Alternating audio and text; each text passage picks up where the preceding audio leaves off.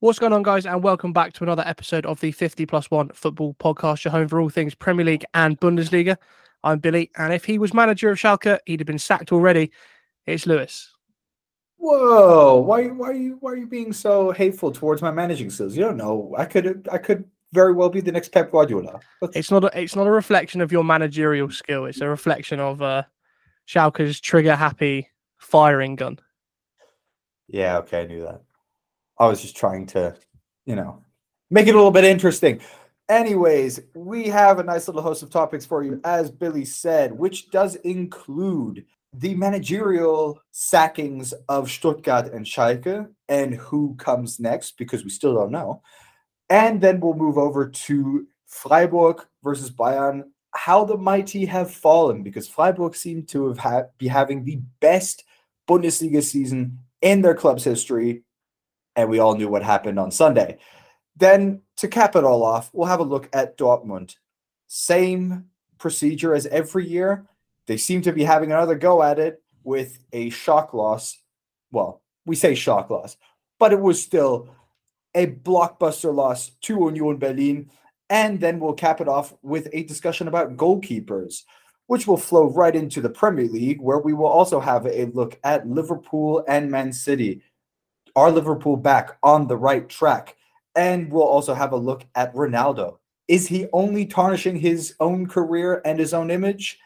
And to cap it all off, we'll have a little discussion about the Ballon d'Or Awards, and we'll be introducing our new news segment, which is just weird news. Did you hear about that? All that and more right after this.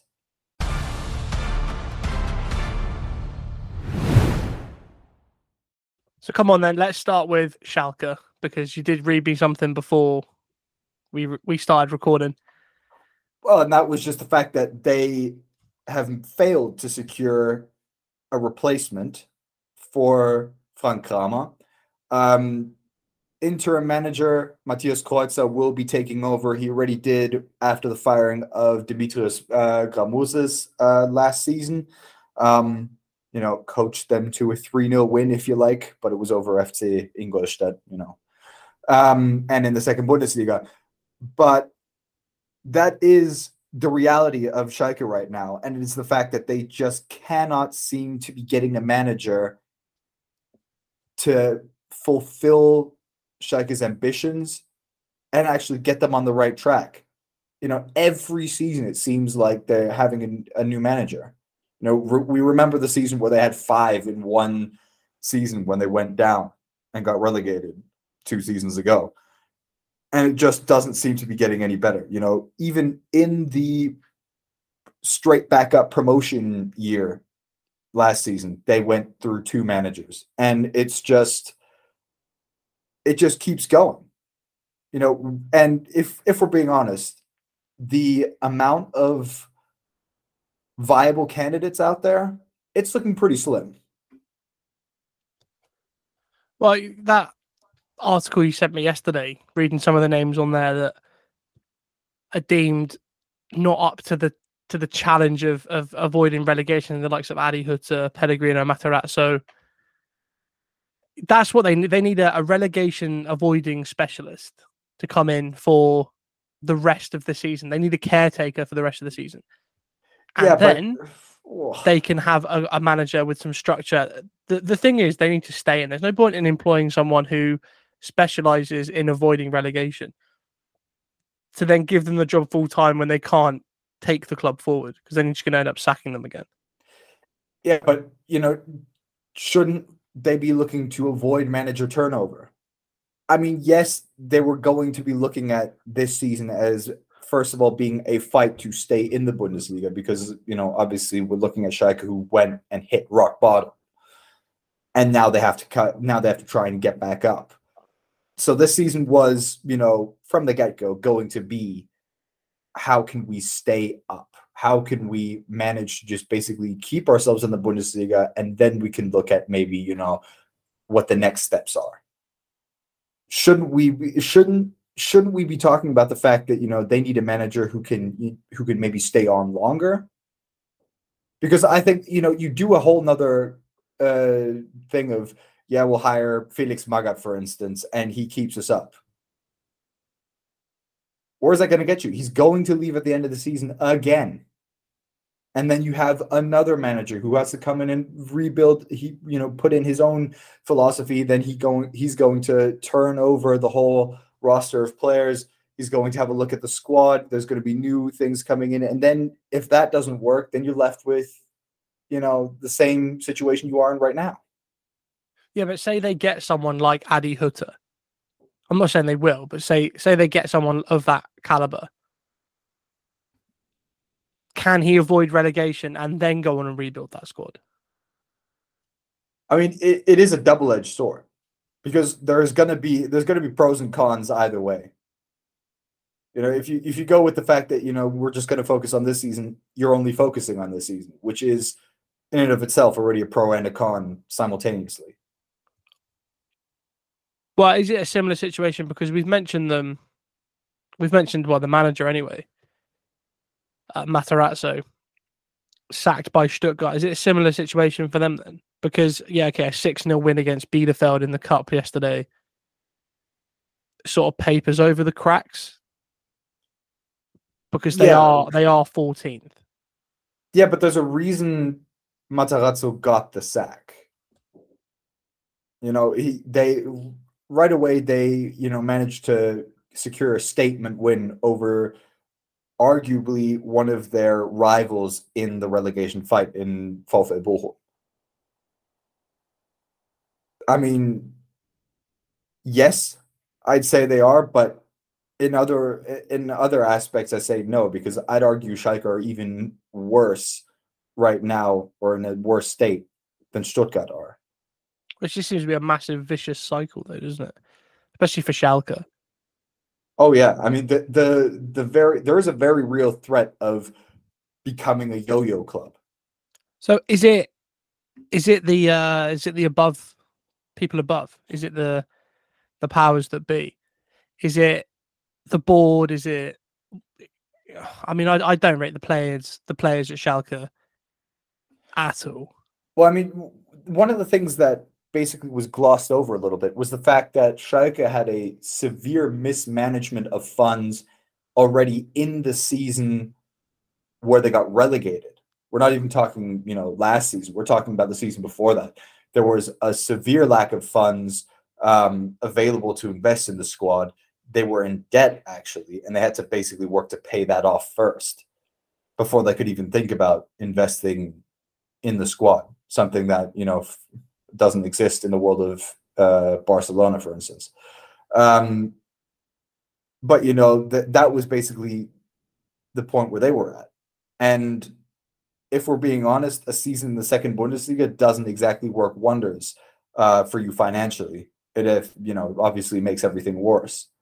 So for them to get promoted again was already a pretty good job. But they've had a lot of turnover in management as well. They had the whole thing, some of you might remember back in the day when there was that racism scandal surrounding Clemens Tönnies,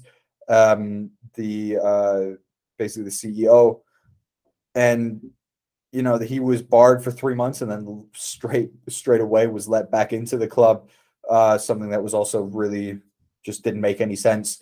They've had a lot of turnover in the sporting director position. Rufen Schröder has not been in there all that long.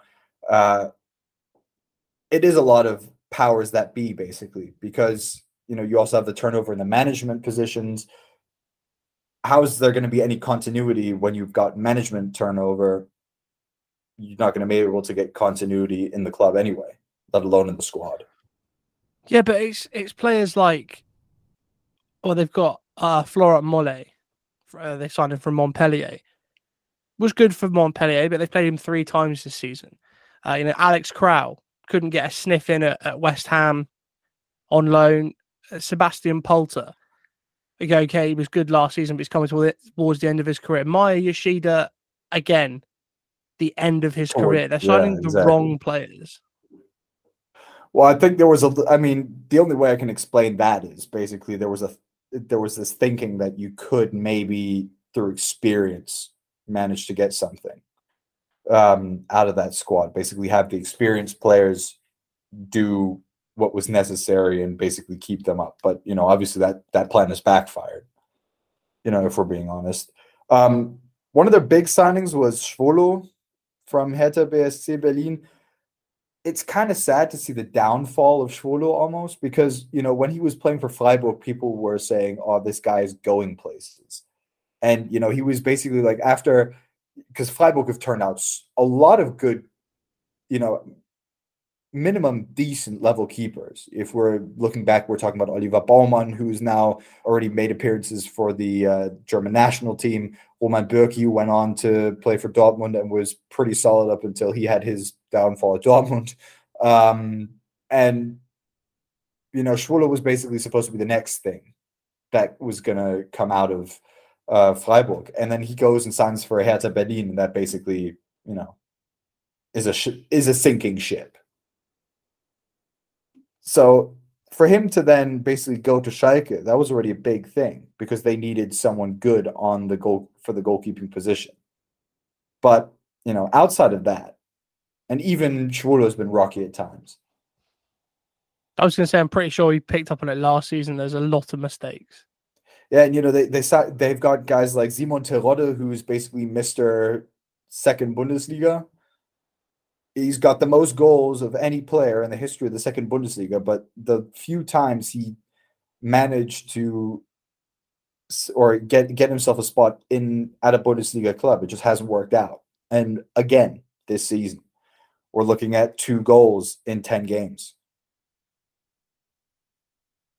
Well, it's a little bit like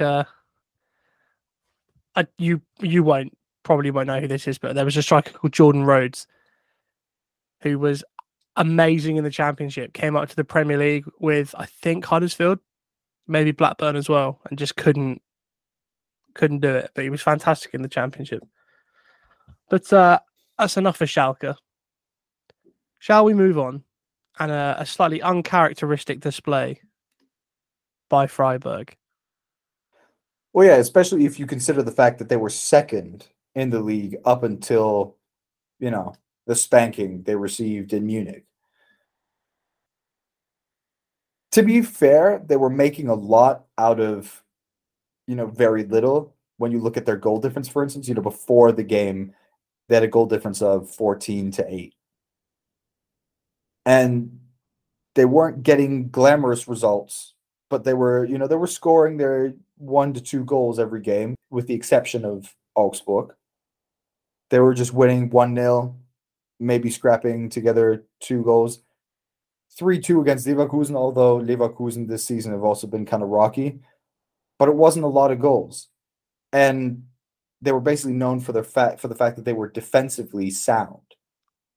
So for them to all of a sudden fall apart, Christian Streich said in the post-match interviews, we were physically and mentally not ready to take the fight to Bayern. Whereas I would argue it's arguably one of the best times to play Bayern Munich. Eric Maxim Choupo-Moting up front, yeah, okay, he got his goal, but no Manuel Neuer. Surely that's a massive boost to anyone anyway. I mean, you say that, but when we remember Sven Ulreich's loan season, where he basically was standing in for Neuer when he was injured, 2017-18, up until the Champions League semi-final, Ulreich was a solid goalkeeper who a lot of people were saying should be called up to the German national team. But, I mean, obviously it's not down to Ulreich. It's down to the fact that Bayern, I think, have managed to now, with Choupo-Moting, as funny as it may sound, he is right now providing them a lifeline, because he is a focal point up top, which they've been missing all season. And that is a, full-blown number 9. Taking away from Freiburg, just a minute, we'll go back to them in a sec. Where do you think, because I don't know what the buzz around Harry Kane is in Germany, but over here there's quite a lot of, oh yeah, Bayern want Harry Kane, they want to buy Harry Kane, and They wanted to be their Lewandowski replacement. Is it the same in Germany? Is it? Oh yeah, definitely. So it is as big out there as it is over here. It's not just a tabloid story. No, it's not a tabloid story because the thing is, if we're being honest, you want to replace Lewandowski with a similar level of player. I'm not saying you can replace him outright because you just can't. But if we're talking about the most adequate replacement who's not too old, Harry Kane basically fits the bill. And if we're being honest, there's probably no time better suited to be making these statements.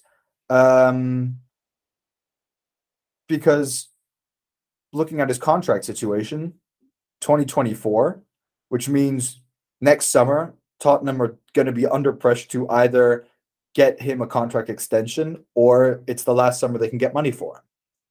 So, it doesn't seem a fluke because I think a season or two ago, that is never going to happen, not in a million years. And because Daniel Levy, he already barred the move to Man City, a season ago for 100 mil. And yeah, most of the media outlets in Germany are basically reporting, if anything, it would have been a move 2023, and Bayern are definitely interested. It's just a question of Harry Kane actually wanting to do it. And Harry Kane, has been asked about this. I think it was a couple of weeks ago, and he was basically like, "Yeah, I've heard about the rumors, and Bayern are a fantastic club, massive club, but I'm concentrating on Tottenham right now." Which, obviously all the media outlets in Germany have basically said, "Oh, well, he hasn't said no, so, could be." Well, it's one to keep an eye on. Just before we move on to Dortmund's typical downfall, is it going to be difficult for Freiburg to bounce back from that? Is this the start where they start to drop off? Is this the bit where they sort of settle into 5th, 6th place? Well, if we're being honest, 5th and 6th aren't that far off. Looking at the table now, they're only 2 points off of 6th. I was going to say there's 2 points between them and 3rd and Dortmund in 8th. Oh yeah, I was about to say there are 3 teams right now who sit 6th, 7th, and 8th, which are Gladbach, Köln, and Dortmund, all on 16 points. And they're only 3 points off of 9th. So realistically speaking, they have to start getting results back in. Obviously they just have to bounce back, and it's one bad result against Bayern. It's not going to kill your season. But they have to really watch out that this doesn't become, like a mental strain. Because yes, right now the table is very tight. We've got the biggest points gap between 1st and 2nd, which, in the Bundesliga isn't uncommon, but when Union Berlin's at the top of the table, different kind of season. Well, on the subject of Dortmund and Union Berlin, there was we'll call it an error-filled match at the An der Alten Forsterei. I'm going to start with the second goal because that was, for me, is the bigger error. Yeah. Karim Adeyemi trying to backheel it at the halfway line to a player for a give and go and losing the ball because, he's trying to be fancy. Yeah, he's a young player and he'll probably learn from that, but Jesus Christ. Mats Hummels said it at the beginning of the game. We need to get the simple things right rather than the flashy things right. And then Karim Adeyemi is like, well, screw what the captain says. I'm going to do my thing. And that's how the 2-0 came about. I want to talk about Dortmund as a collective, though, because Lothar Matthäus said it as well. It's obvious that Marco Rose wasn't the problem at Dortmund. Lucien Favre wasn't the biggest problem at Dortmund. Favre maybe couldn't inspire his players, and I'm still going to stand by what I said a couple of seasons ago on this podcast, which is Favre isn't the guy who will inspire and lead a squad of players to titles. That's not going to happen. But still, it seems pretty obvious that now, no matter which manager they get in, even an Edin Terzic who has such a high status at the club with the players because of what he did in the season when they sacked Lucien Favre, and still managed to get a DFB Pokal win the season before Marco Rose took over. And even Edin Terzic, now having been given the reins ahead of the summer transfer window and being able to get the transfers in that he wanted, and still it's not clicking at Dortmund. I mean, I don't know about you, but I think that, that constitutes a big, big question of the mentality, which is what we've discussed multiple times on this podcast. It's really difficult because I really want to like Dortmund. And obviously it's funny as when Mats Hummels says we need to get the basics and the fundamentals right, and then Karim Adeyemi. I'm not saying it was a deliberate disobey of what the captain said. I'm not saying that because it's probably just a bit of naivety from a youngster. But in my mind, it just have that Malcolm in the Middle clip where Dewey sat there and goes, "The future's now, old man." Is all I can think about. But you're a goalkeeper. You, I hope you save shots. I've been known to, parry a couple. Well, I've seen you play once and you got chipped, and it was really funny. What goes through Gregor Kobel's mind when he's trying to save that first one from Yannick Herrera? Well, he's not trying to save it, is he? He's been given a back pass, and he's just slipped away with his with a standing foot. For me, the whole like when I saw it flash up on my phone, it was massive error from Gregor Kobel. That's not a massive error from Gregor Kobel. I mean, you can look at it as being a massive error in the sense that he was given a back pass and then basically loses the ball and tees it up for Yannick Herrera.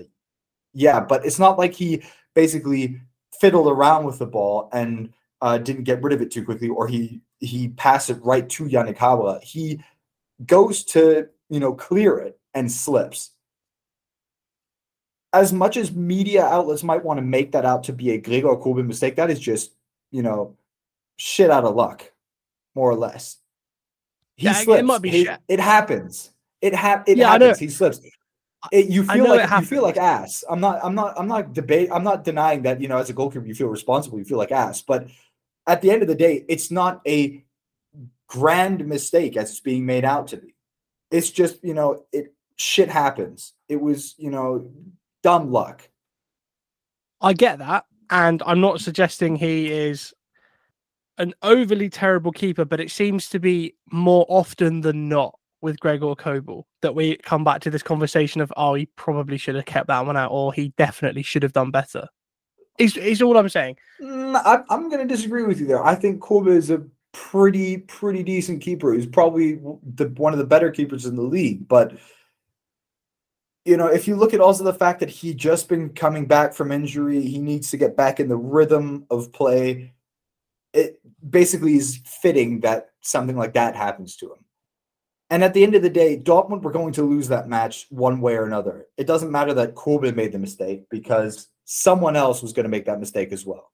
So that's the bigger issue at Dortmund then? Yeah. Not necessarily that there's going to be one player that always makes a mistake, but the mistake is always going to come from somewhere.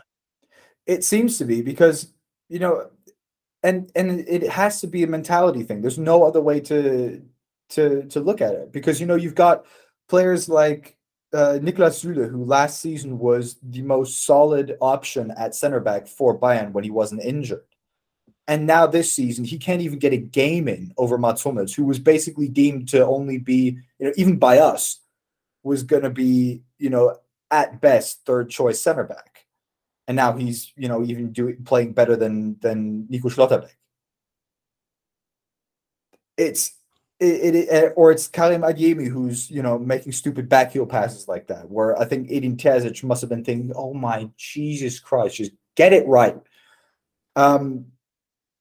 Then you also add in the fact that Hummels has now multiple times in post-match interviews started criticizing his teammates, which is for me something where I agree with what Imre Can said also afterwards. He was like, every player is, does their own thing. Me personally, I would talk about that club internally and not do it in front of a running camera. I wouldn't want to, discuss that out in the open. I want to get it done and talked about first before I talk about that in front of the media. And I agree with him totally. And that's just, that's just one of the many things that's not going right at Dortmund right now. Add in the injuries that they're getting as well. Well, that's another factor, but I agree with Mats Hummels because is it? Yeah, because clearly they obviously talk about it internally. I'm not suggesting they lose that game against Union and then go, oh well, next week off we go. Completely brush it under the carpet, something that happened. But clearly those internal conversations aren't having an effect. So some players probably need to be called out in public. So everyone else goes, oh well, yeah, maybe they aren't that good. Yeah, but I'd argue the other way is that they're, it's just going to go get on the players' nerves. Me personally, if someone's got a problem with me, but what is me personally? If I'm making a mistake, I don't need the captain or one of the senior figures in that team going, "Oh yeah, he's done this and this shit," before even coming to me about it, and he does it in front of a recording camera. Yeah, but again, maybe it's not the first time that these things have happened. Maybe he's given them the chance to improve and to do better. They've not taken the internal conversations on board. So now he goes public. And like, I don't know, maybe I'm just a football purist. I don't know. But like I said, it all goes back to that, because it won't be the likes of Niklas Süle, Karim Adeyemi, Schlotterbeck that get binned off. It'll be Mats Hummels. And it is a very case of the future is now, old man. Yeah, but, Dortmund still have to figure out what they can do to make it better. I mean, I still think that Marco Reus being captain when he is fit is a big issue. I don't see him as a leader. Marco Reus being fit in itself is an issue at the moment. Well, yeah. I mean, I'm not saying that he's a bad player, but I'm saying him as a leader, he always just bitches and moans in front of the camera. And then... so does Bruno Fernandes. Well, yeah, okay, but, we'll talk about that issue in a second. But yeah, I think, Marco Reus in and of himself is just not a leader. He's not the guy who comes and says, oh yeah, times are tough. Let's pull ourselves up by the bootstraps and let's go. It's, the referee was shit. We didn't get this call. It's just everything was going against us. And it just annoys me that now everyone's talking about our mentality again. Yeah, everyone's talking about your mentality again because that's the only thing that hasn't changed. I'm going to say it now, and it will be the last thing I say before we move on to talk about the Premier League. Dortmund captain next season should be Jude Bellingham. Yeah. Wholeheartedly agree. That guy actually has what it takes. Jude Bellingham is one of the most outstanding midfielders ever. And, I'm not going to waste my breath about, the Copa trophy that should have gone to either him or Musiala. No. We'll get to that. We'll get to that at the end of this podcast. But yeah, to just going back to Gregor Kobel, I think the media made too much of a deal about his error. It wasn't, his full-blown error, if you will. Shit happens. You slip. It sucks, but it's not like he made the error of holding onto the ball too long or taking a bad first touch or something like that. He just slipped. Shit happens. Move on. But seeing as we want to keep continuing about the goalkeepers, let's move on to the Premier League. Salah!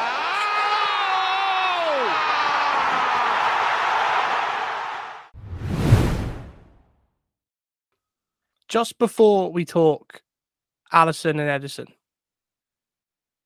I just wanted to do something I didn't think I would ever do. And that's give some praise to Kepa.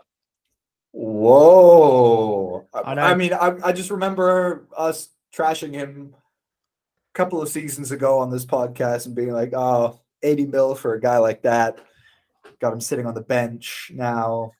And to be fair, some of the saves he pulled off against Aston Villa at the weekend were next level. Like the triple save specifically was unreal. The reason that Chelsea stayed or kept Villa to 0 goals. I mean, and it's so important. Chelsea now, I think, 5 wins in the last 5. It's not a bad record to have. And especially, with the goalkeeper actually making it. We were talking about the start of the season. It's almost, like a Greek tragedy that Edouard Mendy, who was so good last season, became a symbol of Chelsea's downfall. And now since he was injured and Kepa came back between the sticks, no one's talking about Mendy anymore. No, Kepa said, look, little by little, I lost confidence and made mistakes. I understood the criticism as part of the job, but sometimes it goes too far. When you go out to hurt someone or write lies that have nothing to do with football, you cross the line. So he's had a lot of stick. Oh, unbelievable amounts. And for him to have the mental fortitude to pull himself back out of that and get back to where he is, my hat off to him, because he's turned his career around. I mean, there was talk of him going back to Bilbao in the summer. It would have just been ridiculous. But we are here to focus on two other goalkeepers from arguably the biggest game of the week. Well, not arguably, was the biggest game of the week. So Liverpool beat Man City when everyone was expecting them to get absolutely thrashed, turned over. And a surprisingly quiet game for Erling Haaland. Didn't really impact the game very much. Had a header that was easy for Alisson. But before Liverpool scored, Ederson made a fantastic save one-on-one. And you don't see it until the replay that he gets, the slightest fingertip to that ball, but it just puts it around the post. And then down the other end, Alisson catches a poor free kick from Kevin De Bruyne, which we don't see very often. Straight to Mohamed Salah. It's a mistake by João Cancelo. Just say it now. That's what you get for having number 7 on your back as a fullback. But the ball just sort of bounces under him. There's no bias there, is there? To be fair, that was a match where you just like, I hope they both lose. Yeah, can somehow both. Well, if in a way both teams did lose because Diogo Jota got injured. Whoa.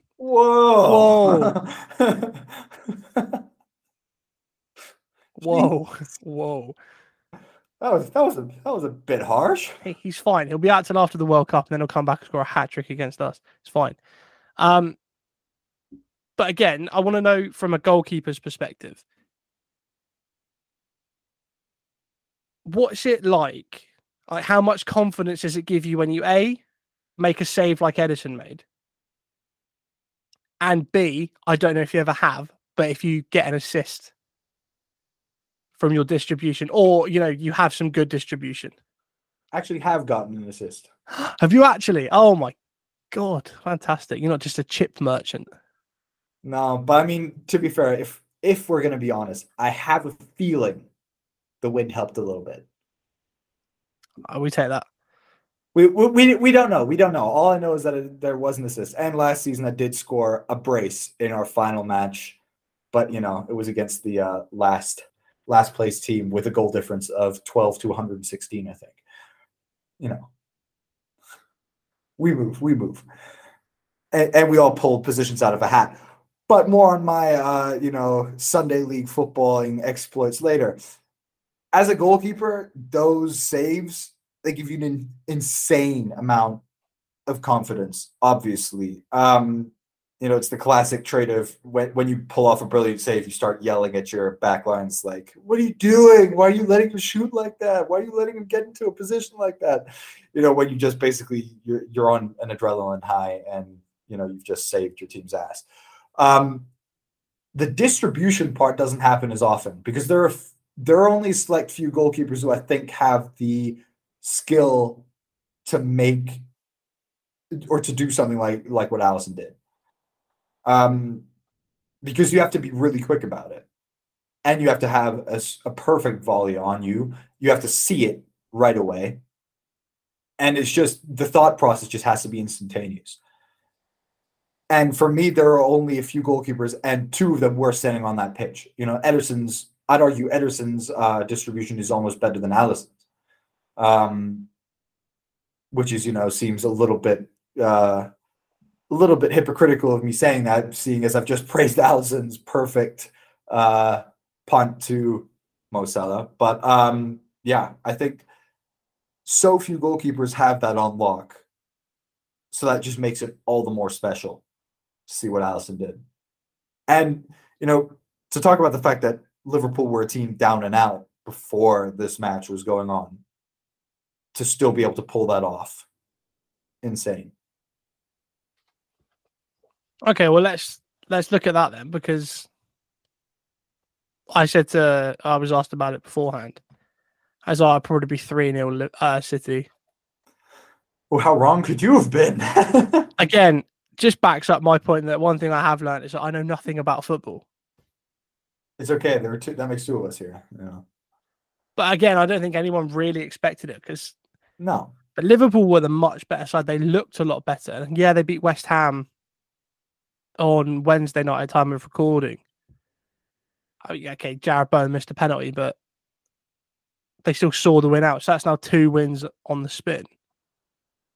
And it was only last week we were calling for how much time do you give Jurgen Klopp. I mean, okay, there's questions over his pitch side manner, because he was sent off for shouting in the lino's ear.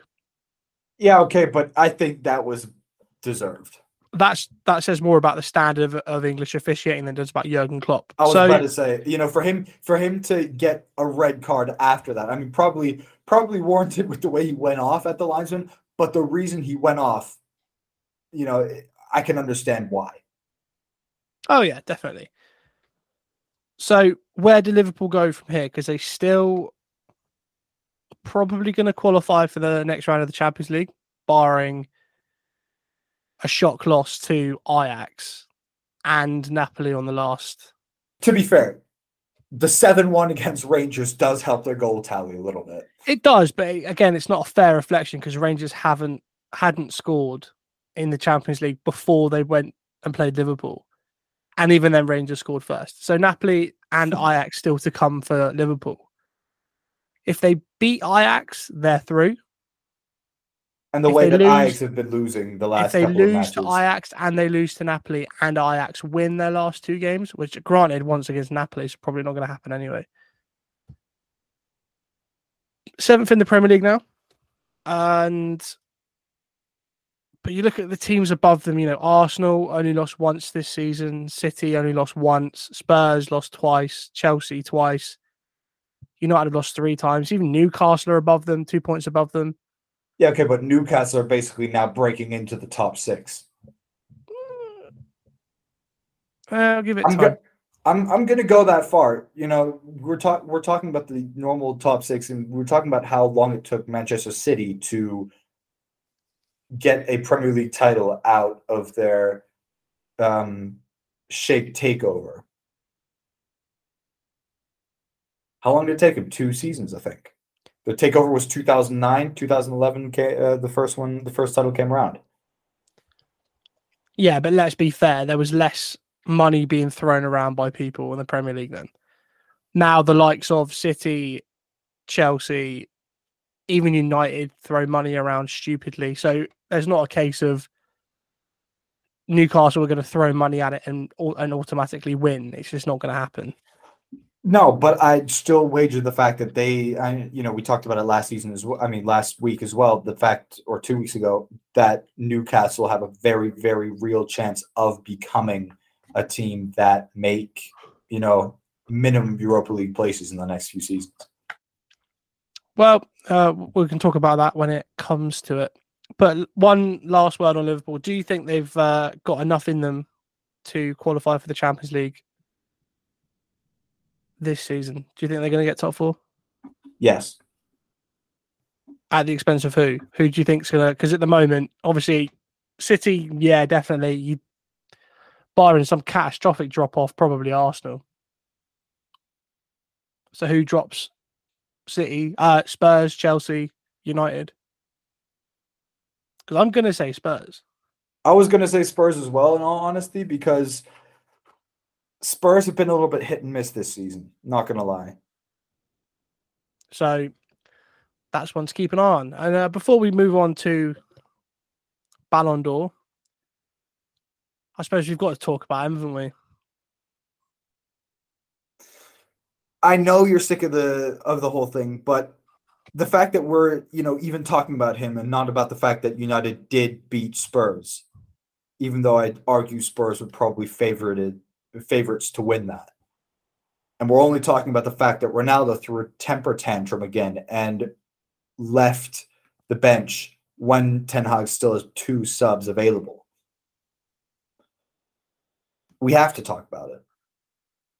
How long do you just get rid of Ronaldo now as fast as possible?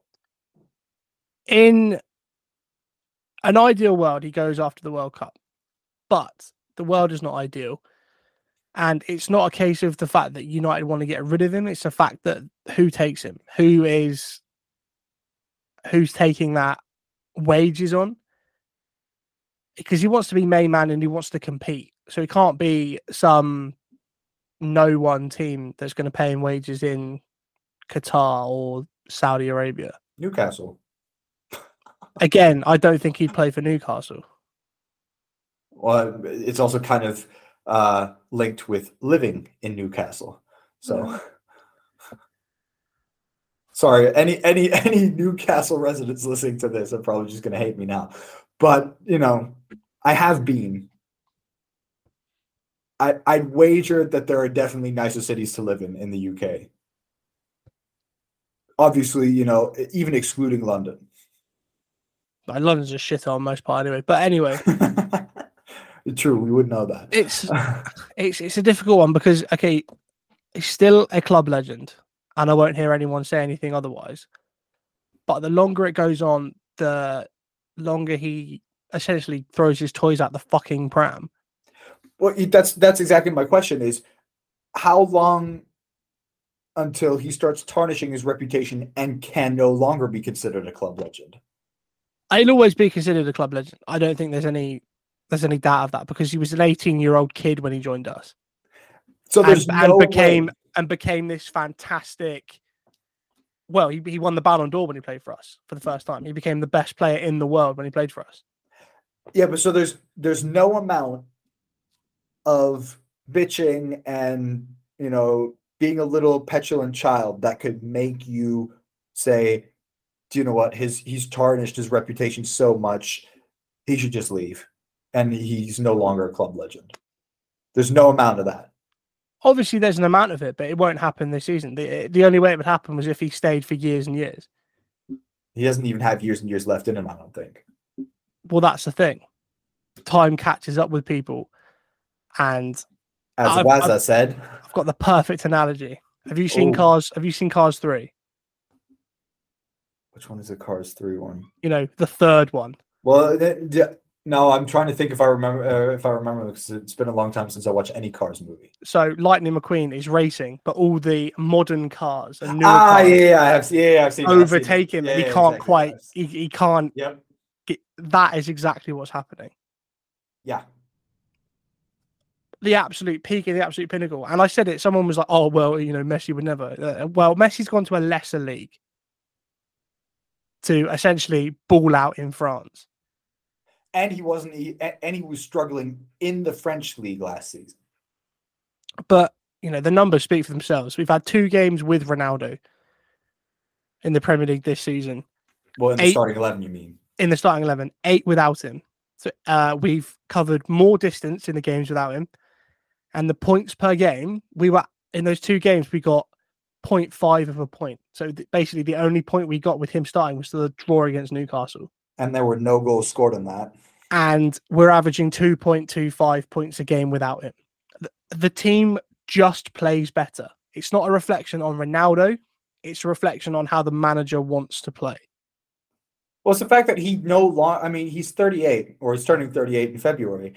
He just no longer has, or it seems like he no longer has the physical capacity to press, or he just doesn't seem to want to press the way Ten Hag wants you guys to do it. And, Ten Hag himself said, I thought Rashford offered a better option as a striker because of the way he works against the ball. That's a pretty clear message. Yeah, of course it is. And it's just the way the manager wants to play. It's not a reflection on Ronaldo's ability, because that's if you question that, then you deserve to be punched in the throat. Well, but here's for the benefit, for the benefit of everyone, just needs to find somewhere. Jorge Mendes is a fantastic agent. He'll find him a club, whether it be back to Sporting Lisbon or whatever, but someone will take him. Yeah, but here's my thing.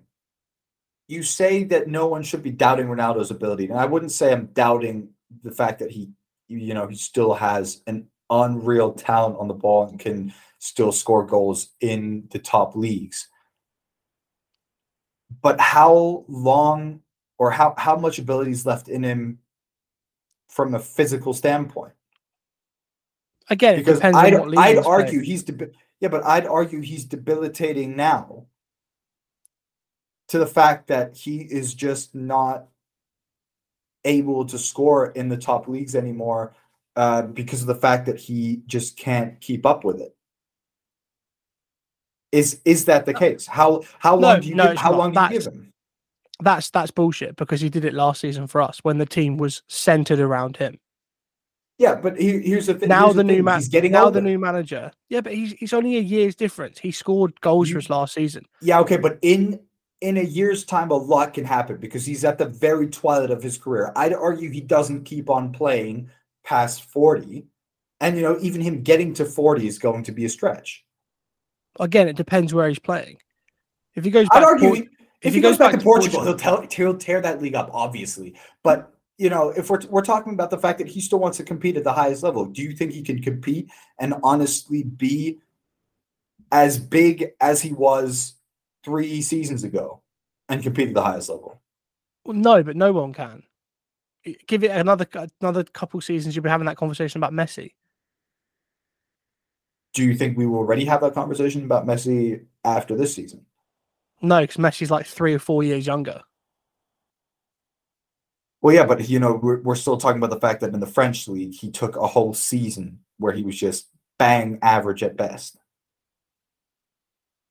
I don't know. It's one of those ones, but he basically fucked off before full time. And you reading The Athletic, and apparently no one cared in the dressing room. No one was really bothered about it. They were too busy celebrating a fantastic team win. Which is good, but the media coverage still is focused on the fact that Ronaldo is, and that's just crap. But because you're focusing on the wrong aspect of that match. What were we told at uni? If you can write about United, you'll get clicks, sell papers, get views, whatever. That's all it is. It's all about getting people to read, watch, and listen. Well, I can tell you right now that at Sport 1, for instance, if there is a Bayern topic, that video or that story will be basically marketed and teased through the Bayern version of events, because Bayern topics just click a lot more than any other team in the Bundesliga. Exactly. But let's leave this, because I'm bored of Ronaldo being a whiny bitch. I don't want to talk about it anymore. Fair enough. I choose to remember the good side. Let's finish with the Ballon d'Or and a bit of weird news in football. Okay, so Ballon d'Or going to Benzema, I think. Fully deserved. Yeah. I think we can both agree on that one, and it would have been a crime if it had gone to anyone else. We saw enough of the crimes a season ago when Messi got the Ballon d'Or. Enough of it. The Gerd Müller trophy being implemented now. Good or bad decision? I mean, it's just another way to prolong these fucking ceremonies. It's the same reason they've got the Lev Yashin trophy, because like goalkeepers were bitching and moaning about not winning the Ballon d'Or. Thibaut Courtois was bitching and moaning about not winning it this year. It's like, mate, you won best goalkeeper. And he was like, as a keeper, you can't do more winning the league and the Champions League the way we did. Naturally, being in the top 10 is fantastic. But unfortunately, when the voting comes, keepers are being overlooked. Well, I'd argue that if he had done a good enough job, then he wouldn't have been overlooked, because a certain Manuel Neuer made it into the top 3 of the Ballon d'Or 2014. Still didn't win it, though. Well, yeah, he still didn't win it, but he's the closest any goalkeeper has come by a long shot. let's be honest, it's all a load of bullshit because Gavi won the Copper Trophy over Jude Bellingham and Jamal Musiala, which I'm not just saying, oh, well, they're in the Bundesliga, so they should have won. They're vastly superior in every aspect of their game. I saw on Instagram a couple of comments like, oh, yeah, Gavi starts for Spain and Barcelona. One, who at Barca is going to start over Gavi at this point? Well, Frankie de Jong probably has something to say about that. Yeah, no, but he still doesn't. De Jong's, I've seen De Jong come off the bench more from Barca than I've ever seen him come off the bench. Oh, yeah. Imagine if he joined a team that was actually going to start him in the summer. Imagine that. Anyway. Well, yeah, but exactly. So, and we're talking about a Spain team that probably have the worst midfield in the last 15 years of the Spanish national team. And then they were like, funny, oh, yeah, Musiala and Bellingham don't start for their country. Well, first of all, yes, they do. Start.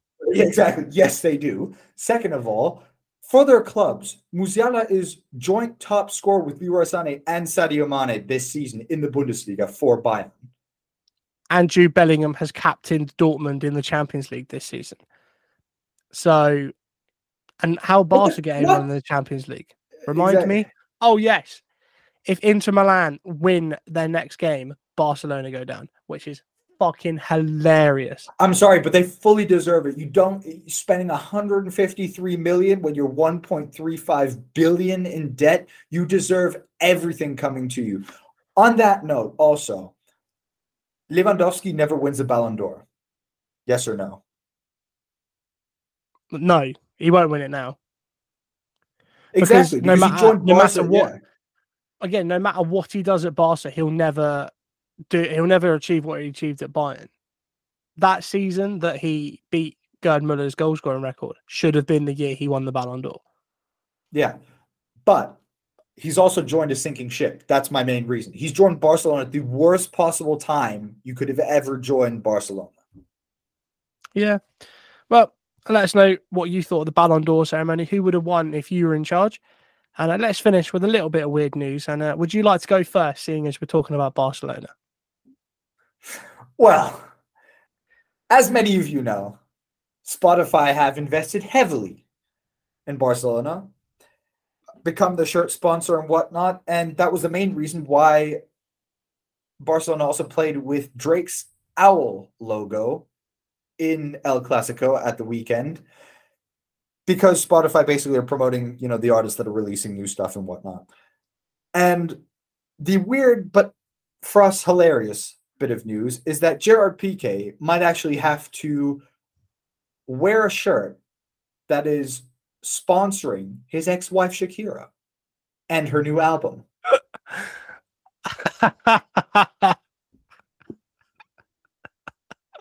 It doesn't get much better than this. Oh my. I mean, never in the history of shirt sponsorships has a shirt sponsorship become such a boomerang for one of the club's players. Jesus Christ. Imagine you've just had like a mess. I mean, it's been rumored to have become a quite messy divorce. I'm not saying, we should all pry and look at their messy divorce and whatnot, because I think that is, obviously it sucks. But for the fact that, a messy divorce then comes and bites you in the ass the way it has now or might do for Gerard Piqué is a little bit funny. Oh, imagine. Do you reckon he's going to tape over it? Imagine he just doesn't wear a kit. He's just like, fuck that. No, I mean, let's be honest. The way he's playing at the moment, he probably won't play anyway. Oh yeah, he won't even have to wear the kit. He'll just stay in the warm-up top the whole time. He'll be fine. Yeah, that's hilarious. That's so funny. Oh, Jesus Christ. Imagine the scenes. Oh. Well, do you remember Radja Nainggolan? Oh, yes. The guy, Roma and Inter Milan player. The Belgian international who I most remember for the tattooed neck and really, really similar hairstyle to prime Arturo Vidal. who incidentally also had neck tattoos. So they're probably they both played at the center defensive midfield position. So technically it's more or less the same player. He's just a Belgian version of Arturo Vidal. Well, he's currently at Royal Antwerp, back in his native Belgium, and he's currently been suspended for smoking on the subs bench. Let's not forget it was an e-cigarette as well. Which, if anything, mate, you're like a 34-year-old man smoking a vape like a child. At least smoke a real cigarette. At least have a Rothmans Blue. or just bust out a Cuban. Just, Cuban cigar. Just go for the full 9 yards.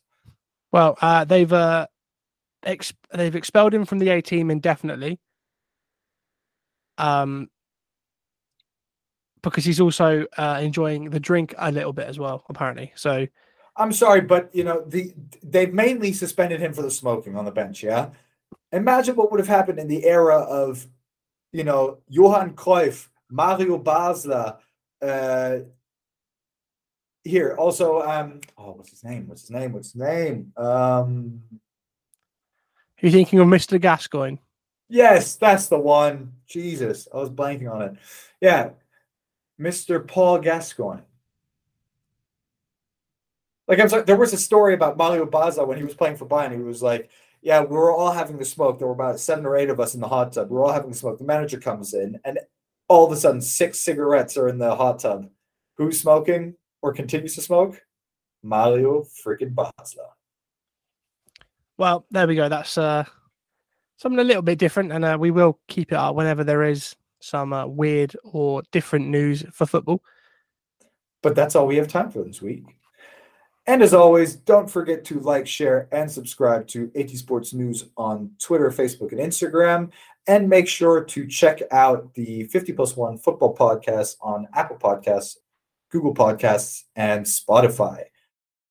But thank you very much for listening, guys. Keep calm and love the beautiful game.